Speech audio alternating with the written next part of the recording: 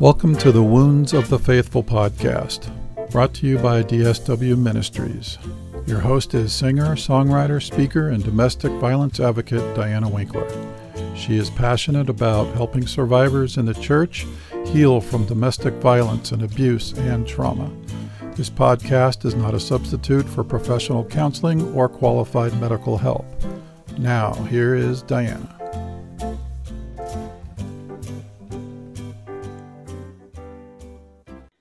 Hello, everyone. How are you doing today? I'm glad you joined me today on my podcast. We have a survivor story today. I think you will be really blessed by her story. Roselly Genao is on the show today, and I hope that you will listen closely to what she has to share with you.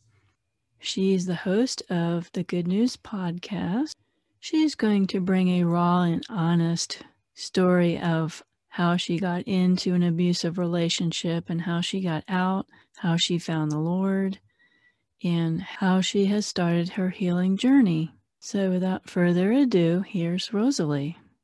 Welcome, Roselly Genao, to the show. Thank you so much for coming on.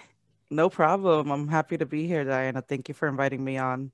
Now the tables are turned for you're in the guest chair today. Yes, my first time too, so I'm not used to it. I was just on her podcast, the Good News podcast, and that's what podcasters do. We go on each other's shows. Yes, amen.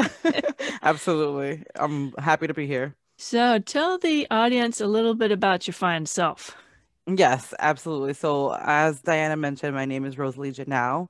I go by Rose. By trade, I'm a manager of an operations center, and by night, I'm a podcast host of the Good News podcast. And full time, I'm a believer for Jesus. I love spreading the gospel, talking to others about the gospel, and what He has done in my life. So that's why I'm here. Awesome. So let's start from the beginning. What was your family upbringing like? Were you raised in a Christian home? Oh, this question from the beginning.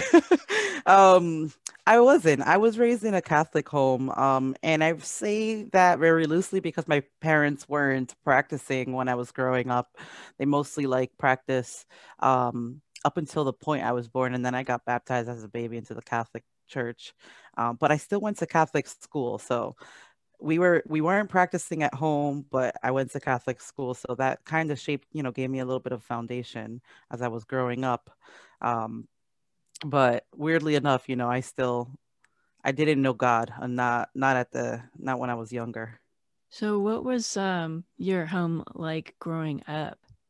I mean, it was typical. I don't think that it was abnormal. I had, I had both my parents. I'm one of three. I have two siblings, and I I don't know. I wouldn't say it was atypical. It was a loving home.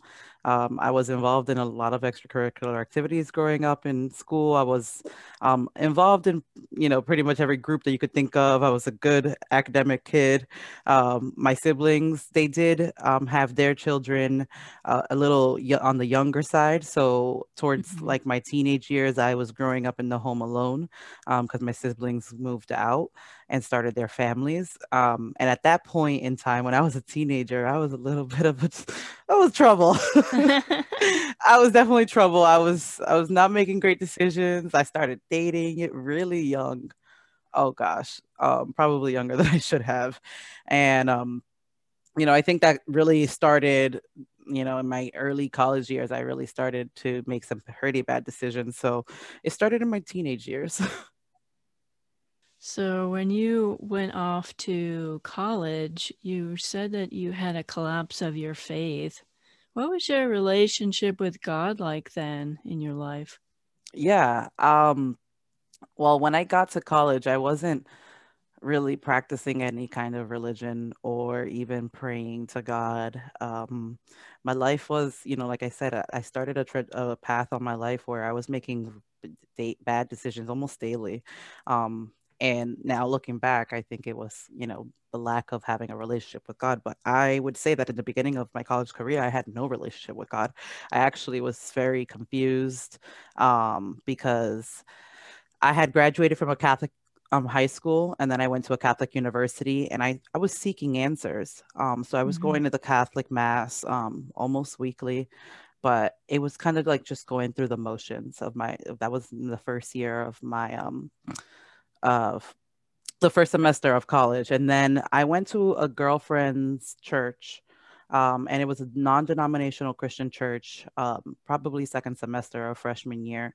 And that kind of started to change my perspective on God and who he was and who Jesus is, because it was so different than the Catholic Church. So Mm-hmm. it sparked an interest, but I would say not enough for me to do anything about it, not at the time. Yeah, I can Hmm. relate. I was raised Catholic. I know what it means to go through the motions on the outside and nothing happening on the inside, really. So you mentioned you made some bad choices in life. Why do you think that happened? I mean, for me, at the time, I was definitely going through a lot of stuff, just on the inside, because I didn't have any kind of foundation.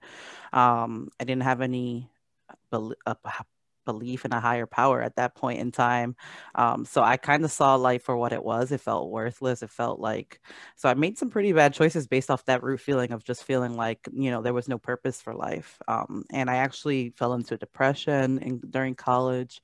I was mixed up in bad relationships through college. And then ultimately I ended up dropping out of college because I was just making horrible decisions. I was partying all night, and all of those things stemmed from the fact that I viewed life as purposeless, and therefore I didn't give myself enough self-worth. So, Mm-hmm. mm. So it sounds like you were prime target for an abusive relationship that you got Mm. into. Would you be able to talk about that? Were there any red flags beforehand?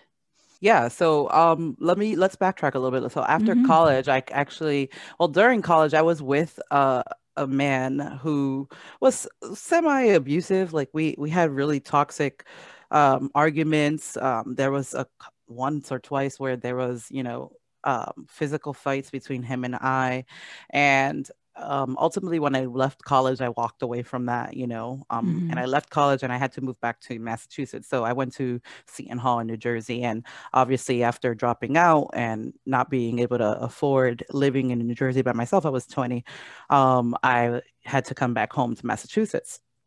And so when I did come back home to Massachusetts, I kind of just walked away from that relationship in college. And I thought that I didn't think anything of it. I didn't see that it was an abusive relationship, my college relationship. I didn't think that it was anything outside of the normal. I thought, I was like, oh, I'm 20 and I'm passionate.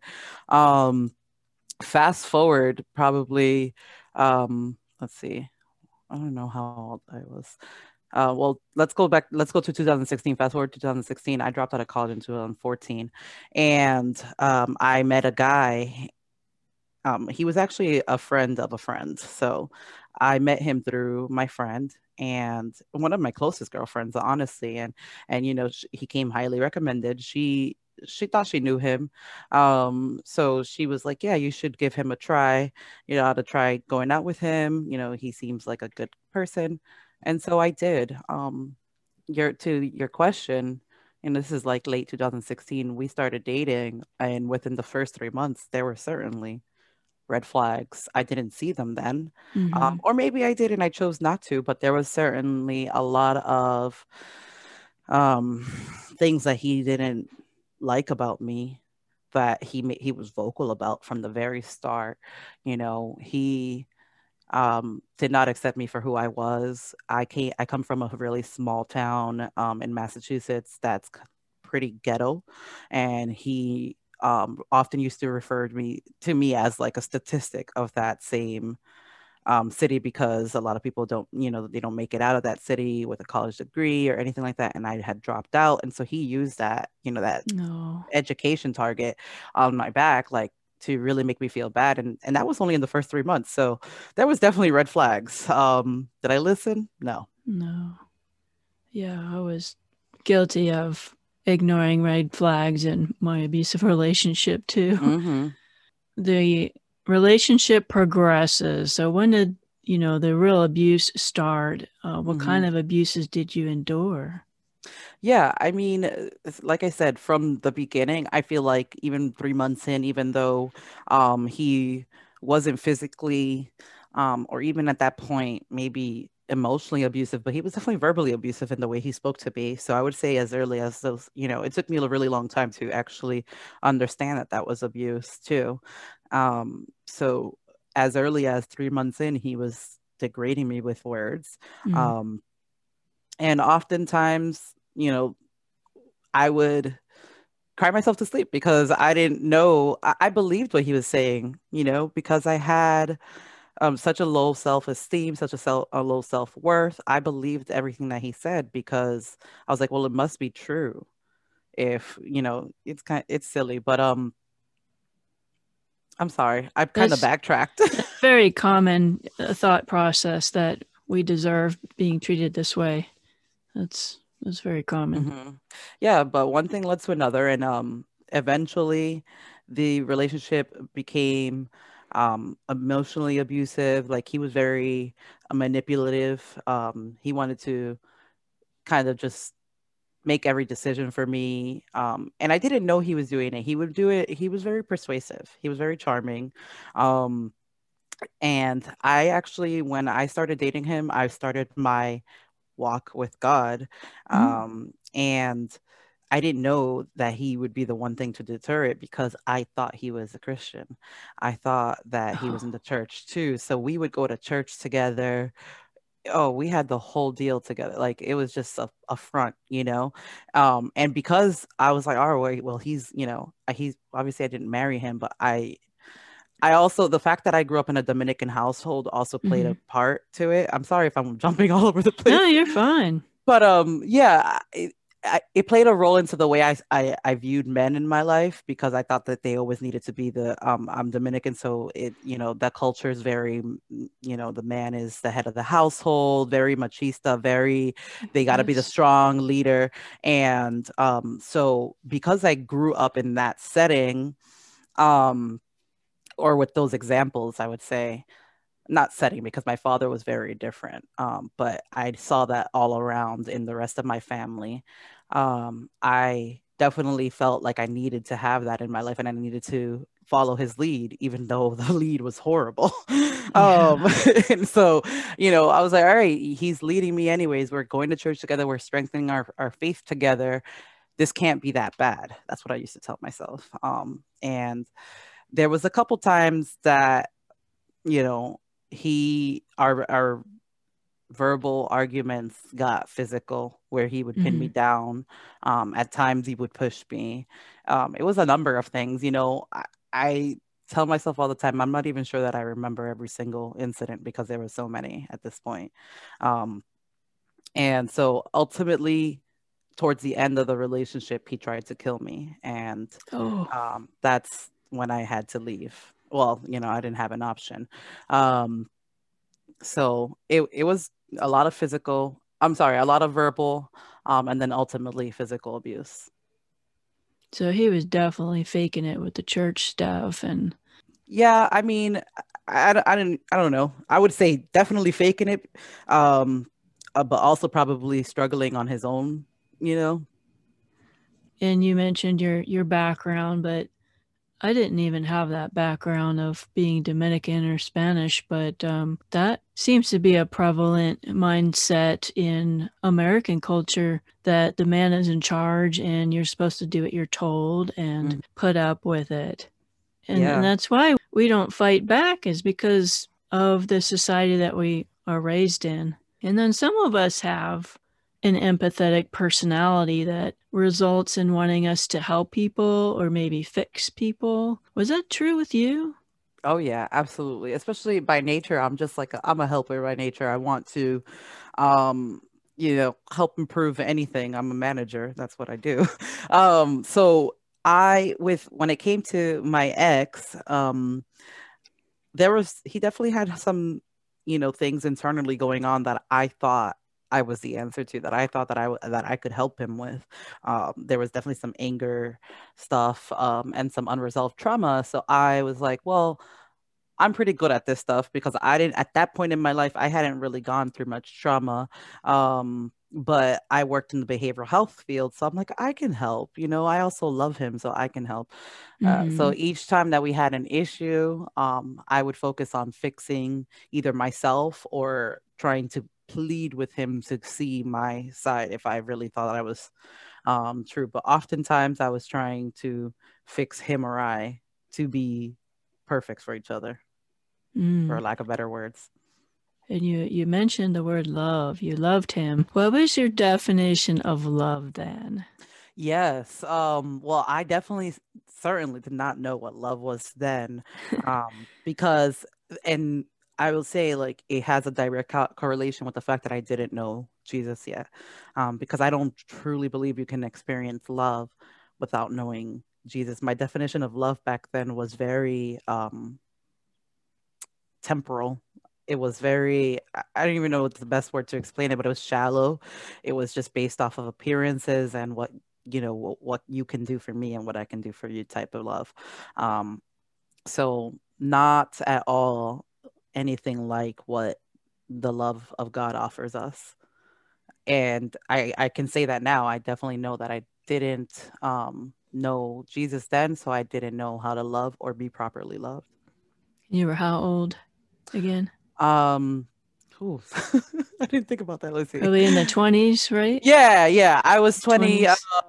24, 25, 24 when I started dating him, and then 20. Oh gosh, I don't know.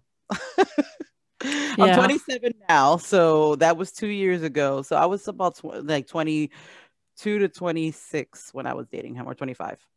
I think all the young people, including myself, when I was in my 20s, I was very gullible and innocent and trusting. And yeah, I didn't know what love was. And my mother made it very clear that, oh, well, you have no clue what love is. And no, mom, maybe I don't, but I'm going to find out. And, you learn as you get older, you learn by experience. You learn when you meet Jesus, you learn how he loved us and how we are to love others. So Mhm.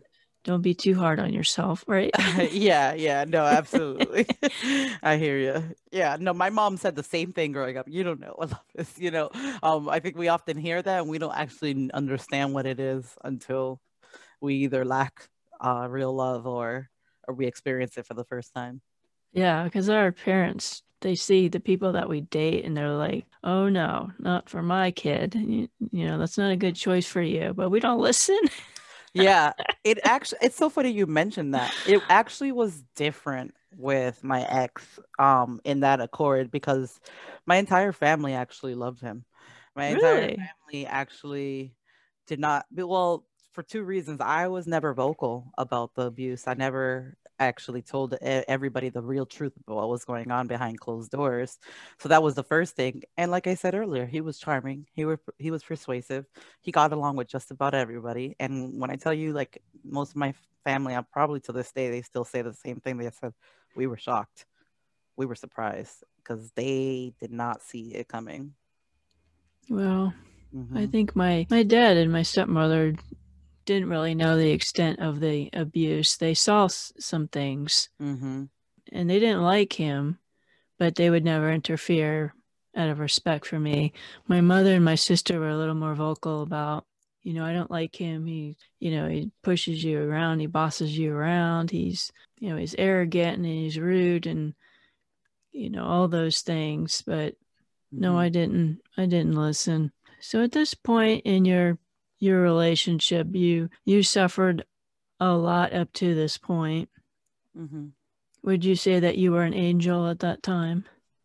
No, I definitely would not say that. And before, it was really difficult for me to explain this portion of my story because I couldn't do it without guilt or shame, because that's what the enemy tries to, tries to keep us in shame and secrecy. Mm-hmm. But I mean, in my relationship with my ex, I became unfaithful. And little did I know then, because I didn't understand then why I was seeking other men, and I was seeking attention from other guys. I mean, it all ties to, for me, it all ties to the fact that I had a really low self-esteem, and my self-worth was probably on the ground. Again, I didn't know God. I didn't really have a relationship with him. Like I was saying, I was going to church, but I was just going through the motions because it's what I knew to do. And I was going to a Christian church at this time, but it's just based on the foundation that I had from growing up in that Catholic church, and I just knew to go through the motions. I didn't really understand that I needed to practice a relationship with God. So even though I was going to church while I was in this relationship, I didn't know God enough to know the love that He had for me, and therefore make better decisions. So I saw other men. I saw attention from particularly this one other guy, and I got really involved with him while I was with my ex. Um, and ultimately, that was something that made the abuse worse, Mm-hmm. because my ex found out about it. And there was two occasions where, on one occasion, the first time that he found out about the other guy, it was, it was tough. He dragged me out of my bed. I was sleeping, and he Ooh. just woke me up and dragged me out of the bed because he saw the text messages from the other guy. And I remember in that morning, so me and my ex used to live with a roommate at that time. And I remember in that morning, our roommate, our third roommate, she was at her boyfriend's house. Mm-hmm. So but I completely forgot. And when he dragged me out of bed and I saw how violent he was about to get with me, he had pinned me down to the ground. I started to yell. I started to I tried to start to yell her name out, Mm-hmm. and then a voice was like, "No one's here," in my head, Oh. and I felt so abandoned, Diana. I felt Oh. so alone. I was like, "Oh my goodness, I'm alone. No one's going to know what happened to me if this man does something to me today." And so, I mean, the rest of that day was horrifying. Got he was violent, but then also he was violent towards himself. He tried to hold me hostage by basically telling me that he was going to kill himself. He took a knife, and we were Mm-hmm. in the kitchen for over an hour, and I was trying to de-escalate the situation. I must have called his family's not wasn't in Massachusetts at the time, so they were far. So I must have called his sister, his cousin, like everybody, trying to get them on the phone to just reason with him, because he wouldn't reason with me at that point in time. And he was also scared. He was scared that he knew, like, he had abused me before, and that I was kind of at that breaking point. He's like, I think you're gonna turn me in because it got so bad. Um and I, at the end of the day, his brother, who lived a state over, got there. He probably drove down like in an hour, which is unheard of. Mm-hmm. And he de-escalated the situation. He got him out of the house. He moved everything out that day. So I left to my sister's house so that he can get everything out. And I ultimately went to the police station. I got a restraining order that day, but that wasn't the end. Um, a- for me, I couldn't. I don't know. My definition of love was messed up back then, so I thought that I was still in love with him. So it wasn't even like 4 days or 5 days later that I went back to the courthouse and I dropped a restraining order so that I could be with him again, because Wow. I thought that it was a mistake, and I was feeling so guilty because of my unfaithfulness. So I was like, I felt like I hurt him. I disregarded everything that he did to me. And I just like, well, I hurt him. I have to go back and help him, and want to tend to his feelings, because, he felt betrayed and not loved by me at the time. So, That just um, blows my mind. It just mm-hmm. Yeah. that you would go back to fix his problems Which I think, and I'm sure you agree with me, this just makes it worse. You going Well, back after all of that mm-hmm. because you felt guilty, which was misplaced guilt. Okay, it's great that you acknowledged that you made a mistake, but that doesn't cancel out his abusive behavior. Absolutely. And I thought it did. That's it. I love the word that you used, canceled.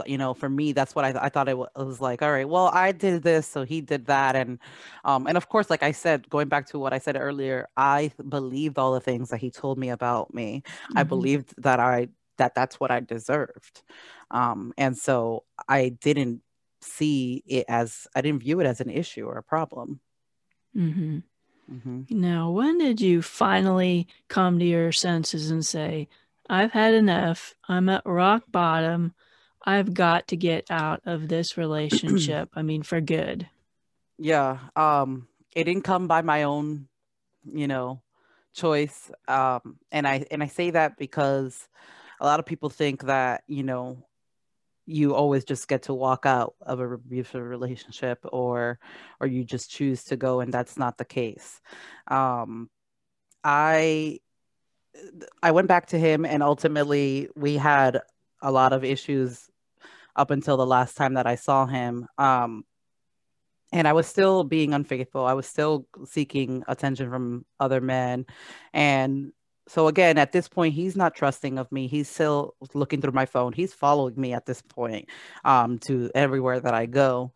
And on the last occasion, we went to a party, and we went back to his house after the party, and we were both drunk. And he went through my phone and he saw a text message from the other guy, and basically that's the night that he tried to kill me. He It was the most violent he had been with me, throwing me around the room, really just using me as a punching bag, Mm. and up until the point where he tried to strangle me. Oh. And I don't really know how I got out of out of his chokehold, but I did. And then ultimately, I ran outside after that, and the neighbors were there, and the neighbors, they didn't even want to get involved. We lived in an apartment building, in a three-story apartment building, and I didn't Mm. knock on anybody's door because I was afraid. I just didn't know what to do. He Mm-hmm. took my phone. Well, he threw my phone out the window. It was just a bad situation, and I was just trying to run out of the building. And when I was trying to run out of the building, there was neighbors coming inside the building, Mm-hmm. and they saw both of us. They saw that his shirt was ripped. They saw me. I had blood. I was probably looking all crazy, Wow. and they were like, "Well, we don't really want to get involved in this. This seems like a I don't know. I don't even know the words that they use, but instead of calling the police, they asked him. They got involved. They said, "Oh, can you just give her phone back?" That's basically what they told him. And I'm like, "No, I need you guys to call 911 because he Really? tried to kill me. He's not going to call 911."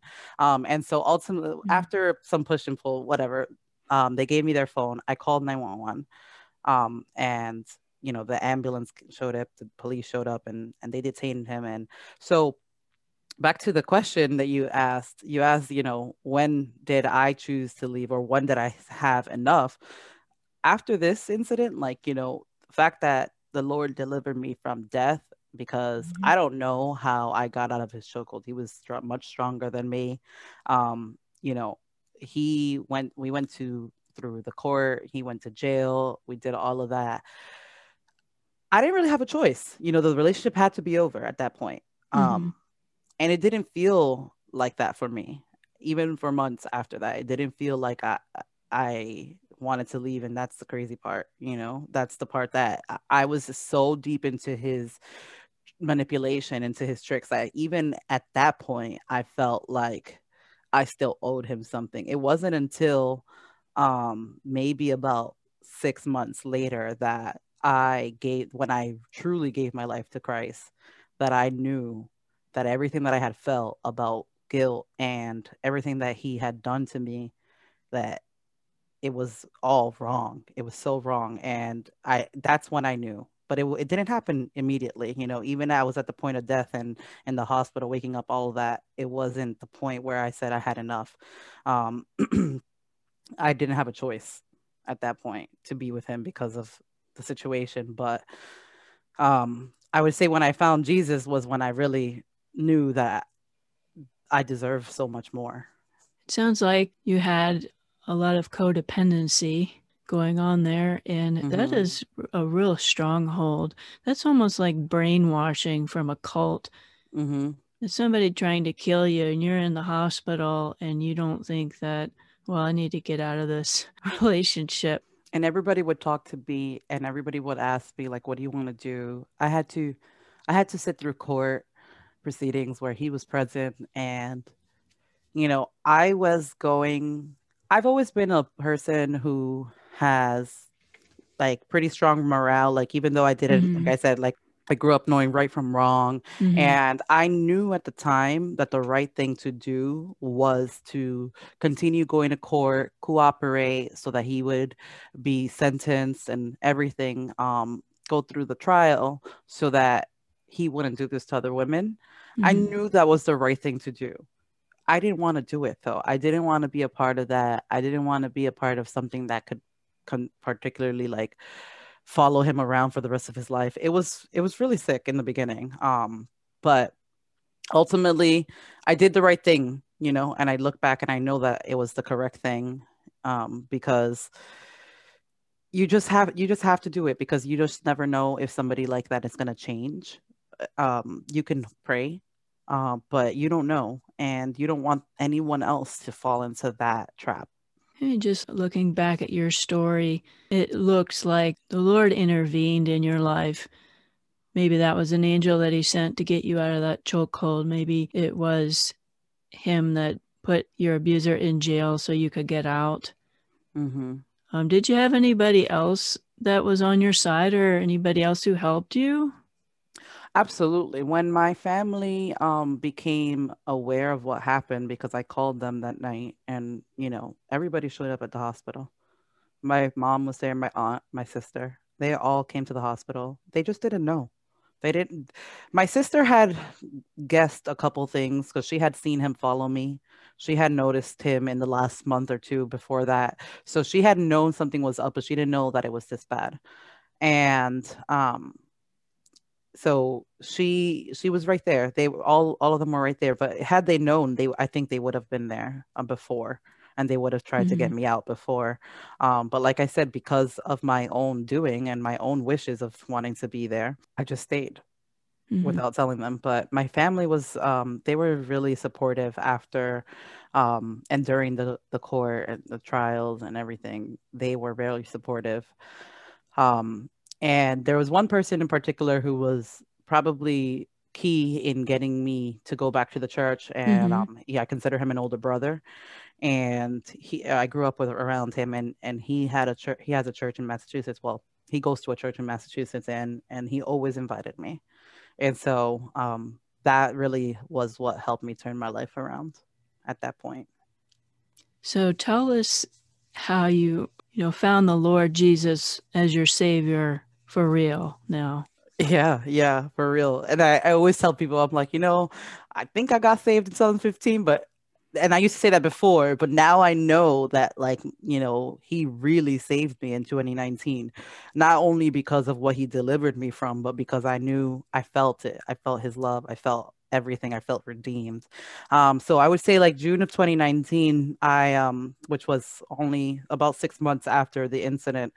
And I was after the incident, I was going to church still. I would, like I said, there was not really a period of time that I wasn't going to church. I was always going to church, but it was always a through the motions kind of deal. And I never really prayed, and I didn't even read the word. The only word that I got was on Sundays.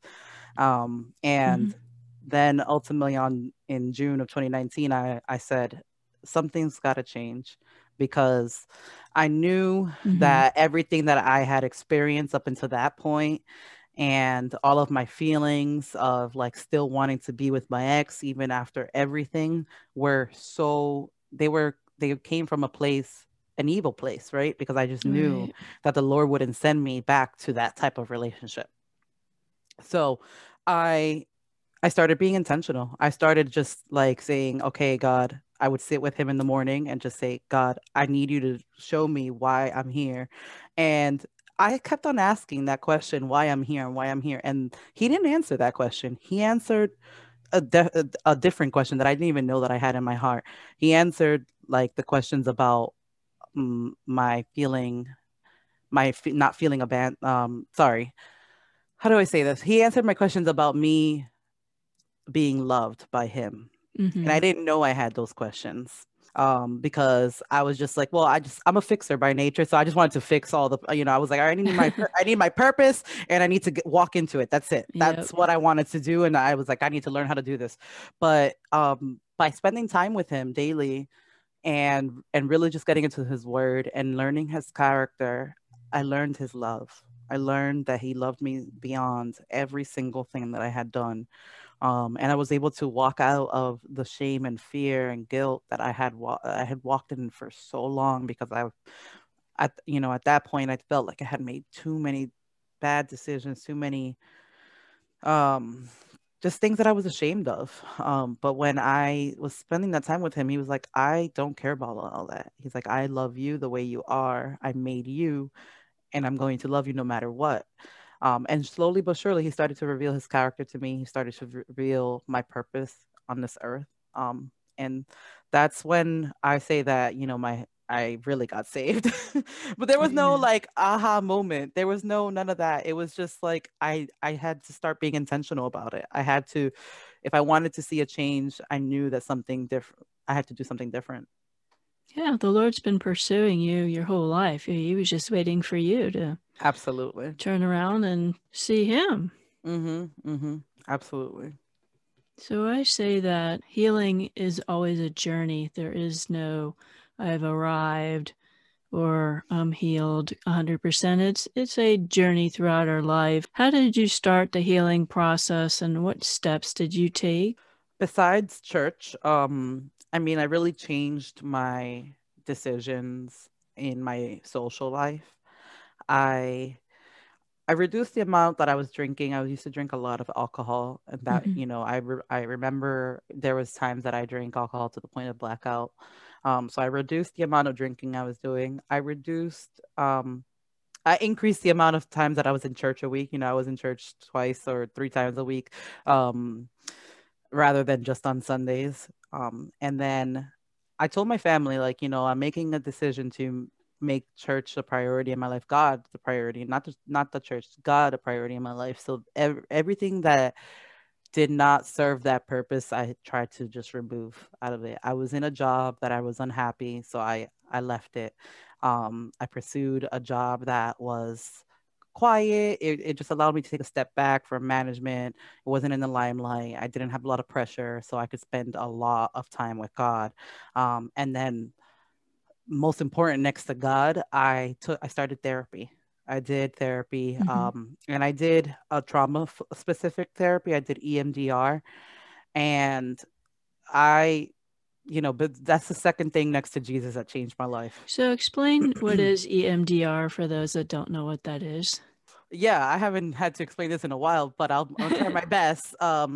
It's called. Let me see if I can get this right. It's called eye movement desensitizing reprocessing, I think it is. Yes. And yes, I tried. And it's a type of therapy that specifies on, like, if you have had childhood trauma or any kind of trauma really, and you use physical movements like tapping or eye movements to walk you through the memories and reprocess those memories and desensitize the emotions that are attached to it. So I did that with the entire experience that I went through with my ex up until the point where he tried to kill me. Um, and a lot of stuff was brought up um, during that year that I did therapy. It was very intense. Hmm. It was hard work, It but is hard work. I believed the Lord for bringing me to that therapist because it was a very God sent, like it was a referral. And I knew that if I saw it through, that on the other side, I was going to come out the person that the Lord wanted me to come out. And that's exactly what happened.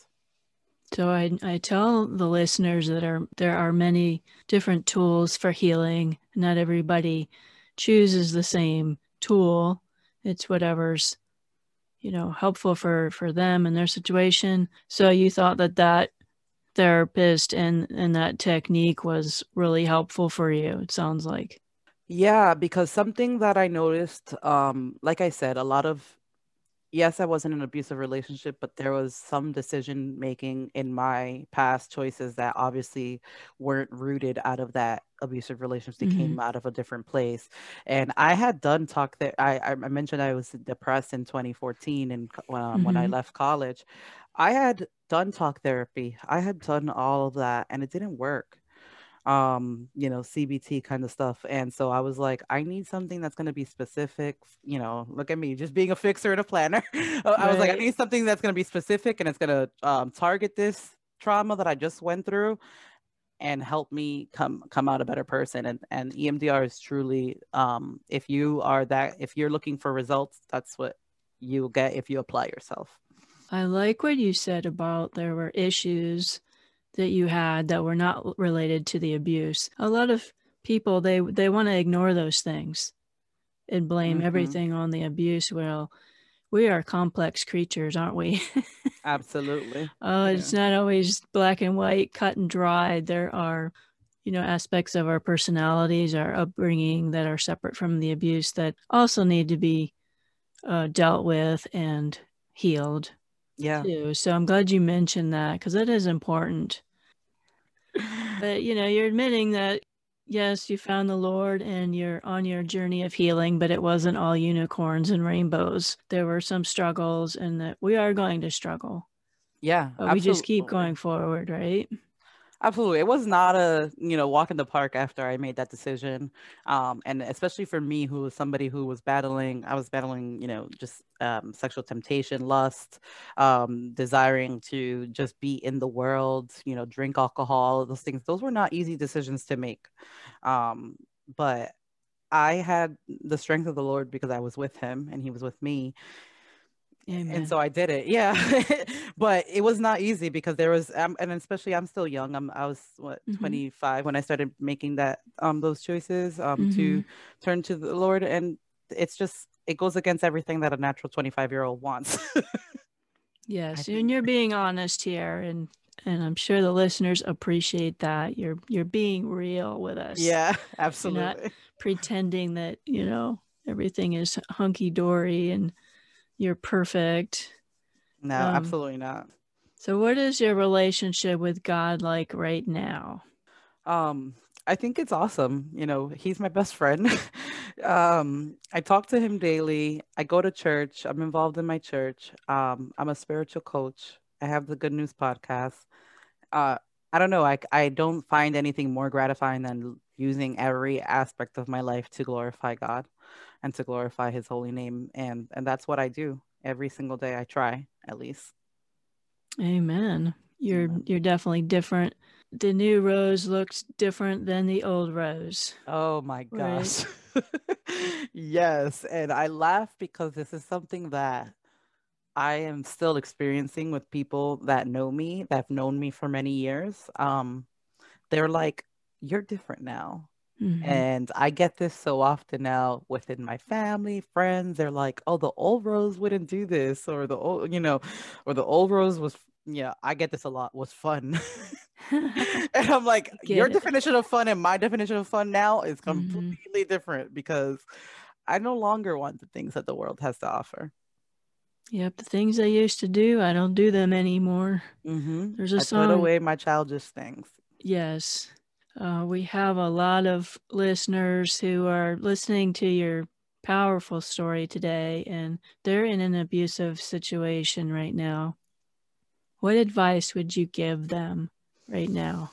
Oh, this is hard. I think I have so many. Well, if Well, we you still don't know got 10 God, more minutes left yeah. on the Okay, so interview, I so. got, I got it, I got it. Well, if you don't know God, that's my first piece of advice is to get to know Him. I don't think that I could have gotten out of my situation without him. I know that, like I said, my hand was forced because I was at the hospital and he was in jail and it was no other choice. But I think that was God. God really delivered me from death and delivered me from that situation to get me to the place that I am now. So if you don't know God, it's so important that you have a relationship with him, because he's going to guide you the best. And secondly, trust somebody, someone in your life and talk to them about it. um, I didn't, and it made me feel so alone. It made me feel abandoned. Mm-hmm. And I know now that I have an army of people who love me and will, go to war for me. And I didn't think that. You think that oftentimes because of the choices that you make, and ultimately for me, like, I thought all of my decisions was what warranted that abuse. So Mm-hmm. we get to a place where we don't want to reach out for help because we're like, well, people are going to look at me and say like, well, you did that to yourself. But that's not, I learned that that wasn't true. The people that are there for you, that love you, will help you out of it. Mm-hmm. Yeah, I tell my listeners all the time, I'm available to help people. I'll help you any way I can, and I'm sure that you would say the same thing. Absolutely. You would Yeah. help anybody that reached out to you for help. Yes, I'm Yes. always happy to be a listening ear. I literally, like I said, I'm a spiritual coach, so my phone is on 24/7. I answer calls, texts, voice notes, whatever. Awesome. Rose has her Good News podcast. Yes, So you can hear her putting me in the hot seat for a change. And so you can listen to that on her show. How can the listeners connect with you? absolutely. I am on, the Good News Podcast. You could go to www.thegoodnewspodcast.org. You can find it on iTunes and Spotify, but I'm also on Facebook, Instagram. And I'll have all that stuff in the show notes for Hmm. everybody. Was there anything we left out that you wanted to tell the good folks listening? No, other than just thank you for having me. This has been awesome. And I just hope, my prayer is that this episode blesses somebody and gives them the strength and the courage to do what I didn't get to do, leave. So, Amen. mhm. Amen. Yes, this has been great. I've enjoyed listening to you tell your story again and how the Lord's brought you to where you're at now. Thank you. God bless you. God bless you too, and all your listeners. Wow, wasn't she great, folks? It's an amazing story. So you be sure to reach out to Roselly and listen to her podcast. I hope this encouraged you. It sure encouraged me. So thank you so much, everybody, for tuning in today. We're going to see you next week. So remember, you're never a victim when you choose to take action. God bless you, everybody. Thank you for listening to the Wounds of the Faithful podcast. If this episode has been helpful to you, please hit the subscribe button and tell a friend. You can connect with us at dswministries.org, where you'll find our blog along with our Facebook, Twitter, and our YouTube channel links. Hope to see you next week.